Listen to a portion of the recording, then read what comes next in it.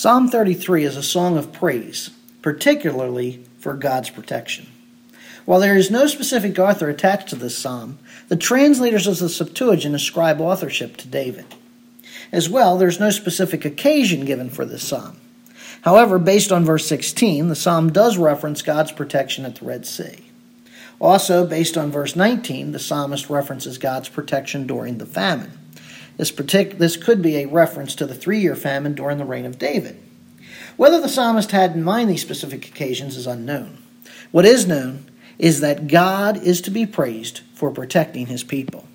And so Psalm 33 is a song of praise for protection. A song of praise for protection.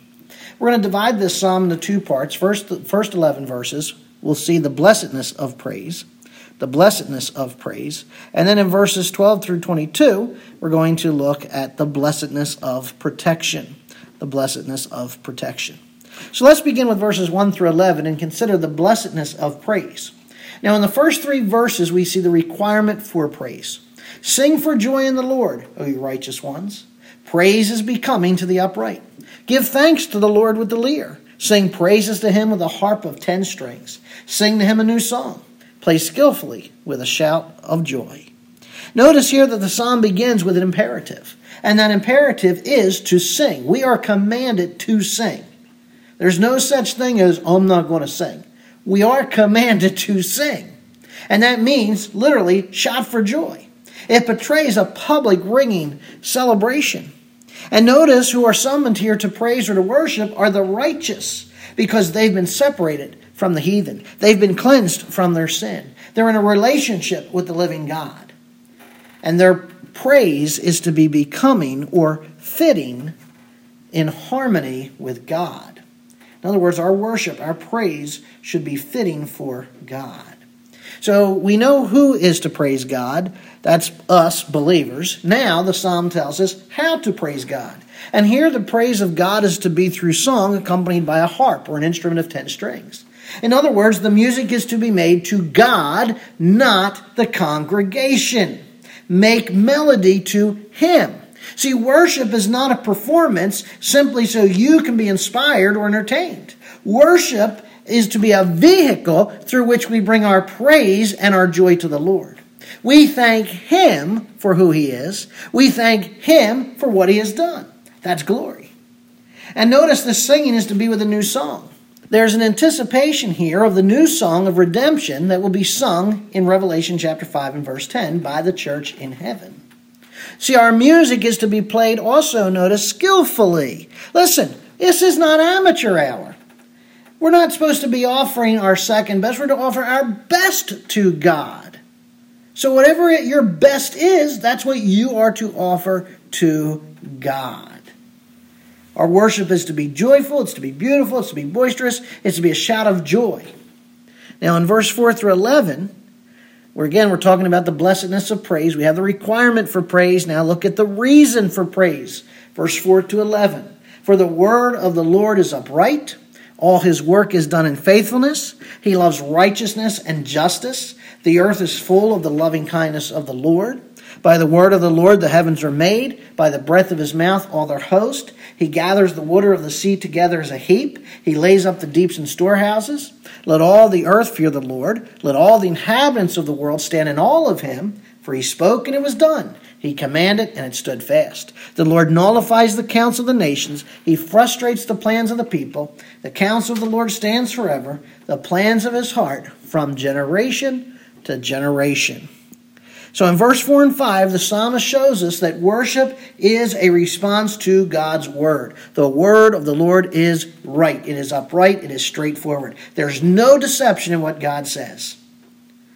And his works are done in truth. In other words, we can count on them.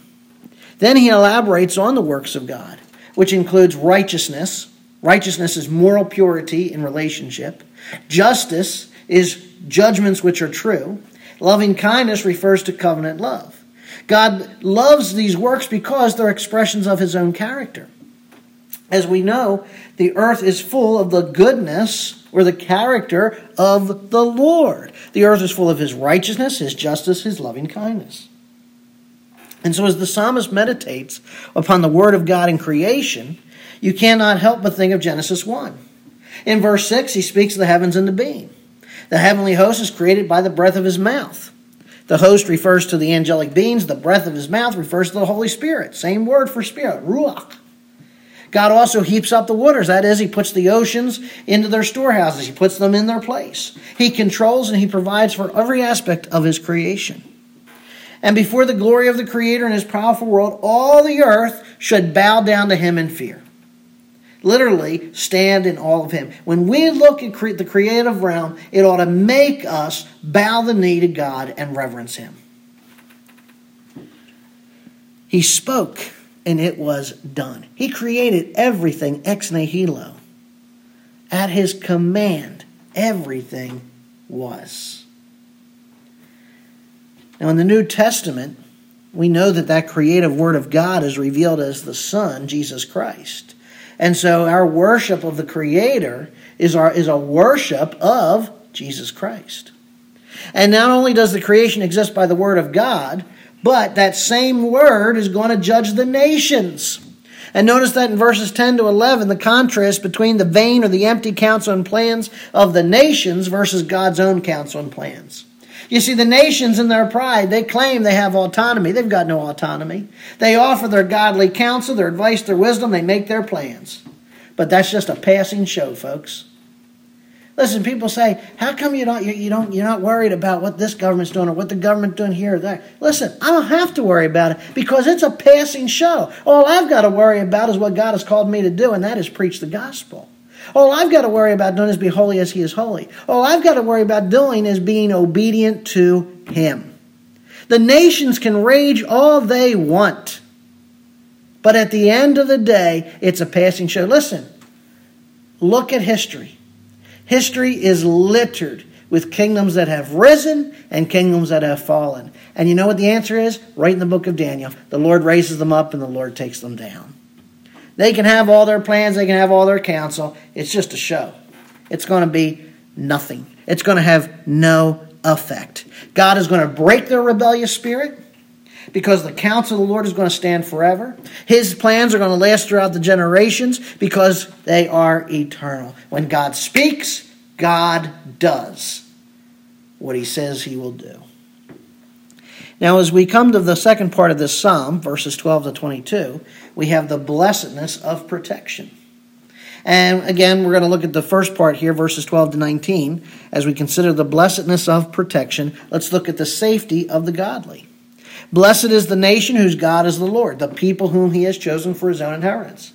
The Lord looks from heaven, he sees all the sons of men. From his dwelling place, he looks out on all the inhabitants of the earth. He who fashions the hearts of them all, he who understands all their works. The king is not saved by a mighty army. A warrior is not delivered by great strength. A horse is a false hope for victory, nor does it deliver anyone by its great strength. Behold, the eye of the Lord is on all those who fear him, on those who hope for his loving kindness, to deliver their soul from death and to keep them alive in famine. Notice how David turns from meditating on the word of God to the eye of God. The Lord looks from heaven. See, God just doesn't speak, God sees. And he is the exalted one in heaven, and his watchful eye is looking. And that assures us that God is attentive. God is not only there, he is attentive. Hananiah the prophet promised King Asa, the eyes of the Lord run to and fro throughout the whole earth to show himself strong on behalf of those whose heart is loyal to him. You know, you don't need to trust in kings. You don't need to trust in horses or military strength. You don't need to depend on soldiers. All we got to depend on is God. That's who our protector is, God. God sees all the sons of men throughout the whole earth. Listen, God is not some tribal deity. He's a God for all the inhabitants of the earth. And the Lord fashions the hearts of all people. That's individually. He considers and judges all their works. Listen, at the end of the day, God is going to bring all nations to himself. And they're all going to bow. Better to bow voluntarily than to bow forcefully. See, all those who bow voluntarily, they're his. But at the end, all those who he forces to bow, They're on their way to hell. But ultimately, all will bow. None will escape his judgment. Because of who God is, and whether it's in his creative work, in his judging work, in his redeeming work, listen, because of his all-encompassing gaze, listen, we do not need to trust in human power or might. Pick any king, queen, monarchy, president, dictator, what have you. They can't give you security. Find the greatest army in all the world. They can't protect you. No warrior, no mighty man can protect you. No horse, no tank, no guns, no jeeps, none of that, aircraft, etc., can offer you safety. If you're putting your hope in those things, then your hope is in the wrong thing. Our hope needs to be in the Lord. Now, certainly the Lord can use any of those things to accomplish his will. But believer, you and I need to readjust our focus back to God. Oh, but so-and-so, he can deliver me. Oh, so-and-so, they can do this. Listen, they can't do anything except what God may allow them to do or not to do. History bears this out.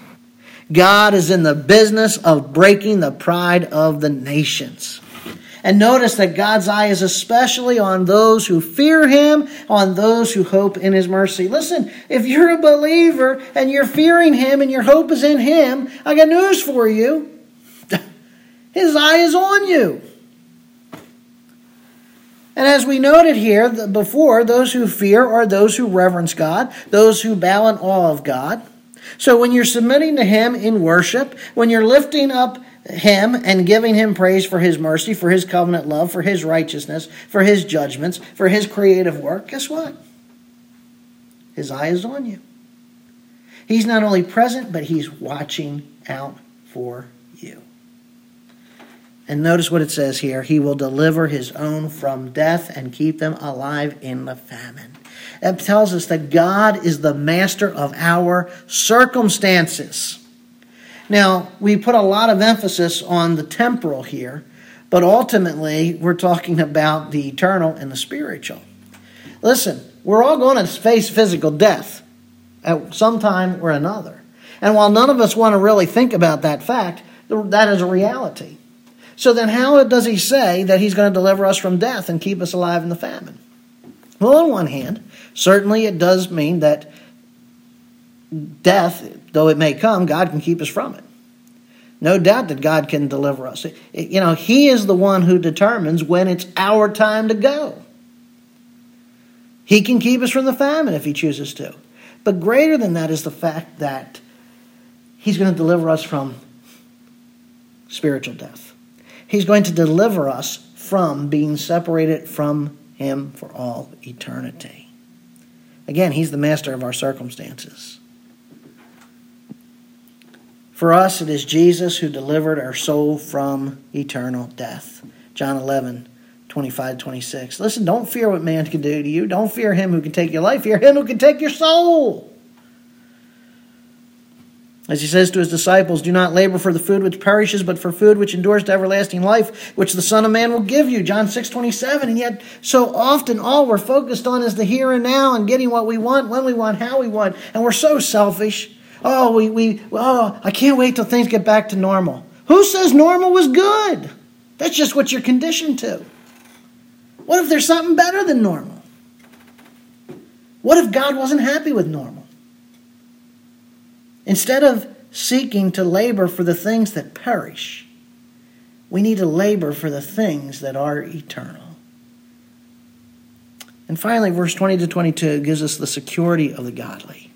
Our soul waits for the Lord. He is our help and our shield, for our hearts rejoices in him, because we trust in his holy name. Let your loving kindness, O Lord, be upon us, according as we have hoped in you. The psalm ends here with this meditation on a God who speaks and a God who sees. He is our deliverer. He is our protector. He's our help, our defense, our shield. And therefore we can trust in him, in his holy name, in his character, in who he is and what he has done. And as we reflect on that, it'll cause us to worship. Finally, the psalmist asked the Lord, turn our hope for mercy into an experience of mercy. Be upon us, O Lord, according as we have hoped in you. Lord, be present in our lives to the degree that we have hoped in you. That ought to be a serious thing to think about, friends. How much do you place your hope in God? The psalmist here is saying you'll get the measure of God's presence in your life to the degree that you hope in him. So if you're not putting your hope in God, you can't count on God's presence. If you're saying, well, I hope in God 10%, well then figure you're only going to get 10% of God's presence. You got to put all your hope, all your eggs in the basket got to be on him. And then he'll be all there for you. Psalm 33 clearly affirms that God is our protector. He is our deliverer. You know, this God who spoke and sees isn't interested in our institutions and our programs. What he's interested is in our worship. What he's interested in is our praise. God delivered us from the vanity of our own plans, the vanity of our own counsel, and therefore we need to rely on his plans and his counsel. We need to pray that his plans and his counsel would be ours. Not my will, but thine be done. And as that becomes our prayer, let us live under his gaze. Let us go forth knowing that his eye of mercy is upon us, and that he will keep us through this life, and that he will usher us into his presence at the appointed time. Let's pray. Father God in heaven, I thank you that you are our protector. And so, Lord, we give you the praise for protection. You are the God who not only speaks, you are the God who sees. You not only create it, but then you watch. You just didn't abandon your creation. You didn't abandon mankind. You watch. And more so than that, Father, you don't just look. You actively involve yourself. You're looking so you can act on the behalf of your people for your honor and glory. So, Lord, I pray that you would help us to hope in you. Help us to put our trust 100% in you. Help us, Lord, to stop putting our trust and our faith and our beliefs in all the things of humanity, the governments, and all this other nonsense that's going to fail us time and again. But that our hope and trust will be in you. Father God, I ask and pray that you would help us to throw off our own plans, lay aside our own counsel, and Father, seek your plan and your counsel for our lives. Father, I pray that your presence would be in our midst. And I pray, Lord, it would be in a big way, not just a little bit, but again, your word has said it'll be to the degree that we trust in you. So, Father, help us to trust in you more. Help us to cast everything upon you. Help us to lean not on our own understanding, but in all our ways acknowledge you. And then you'll direct our paths. And so to that we say, amen.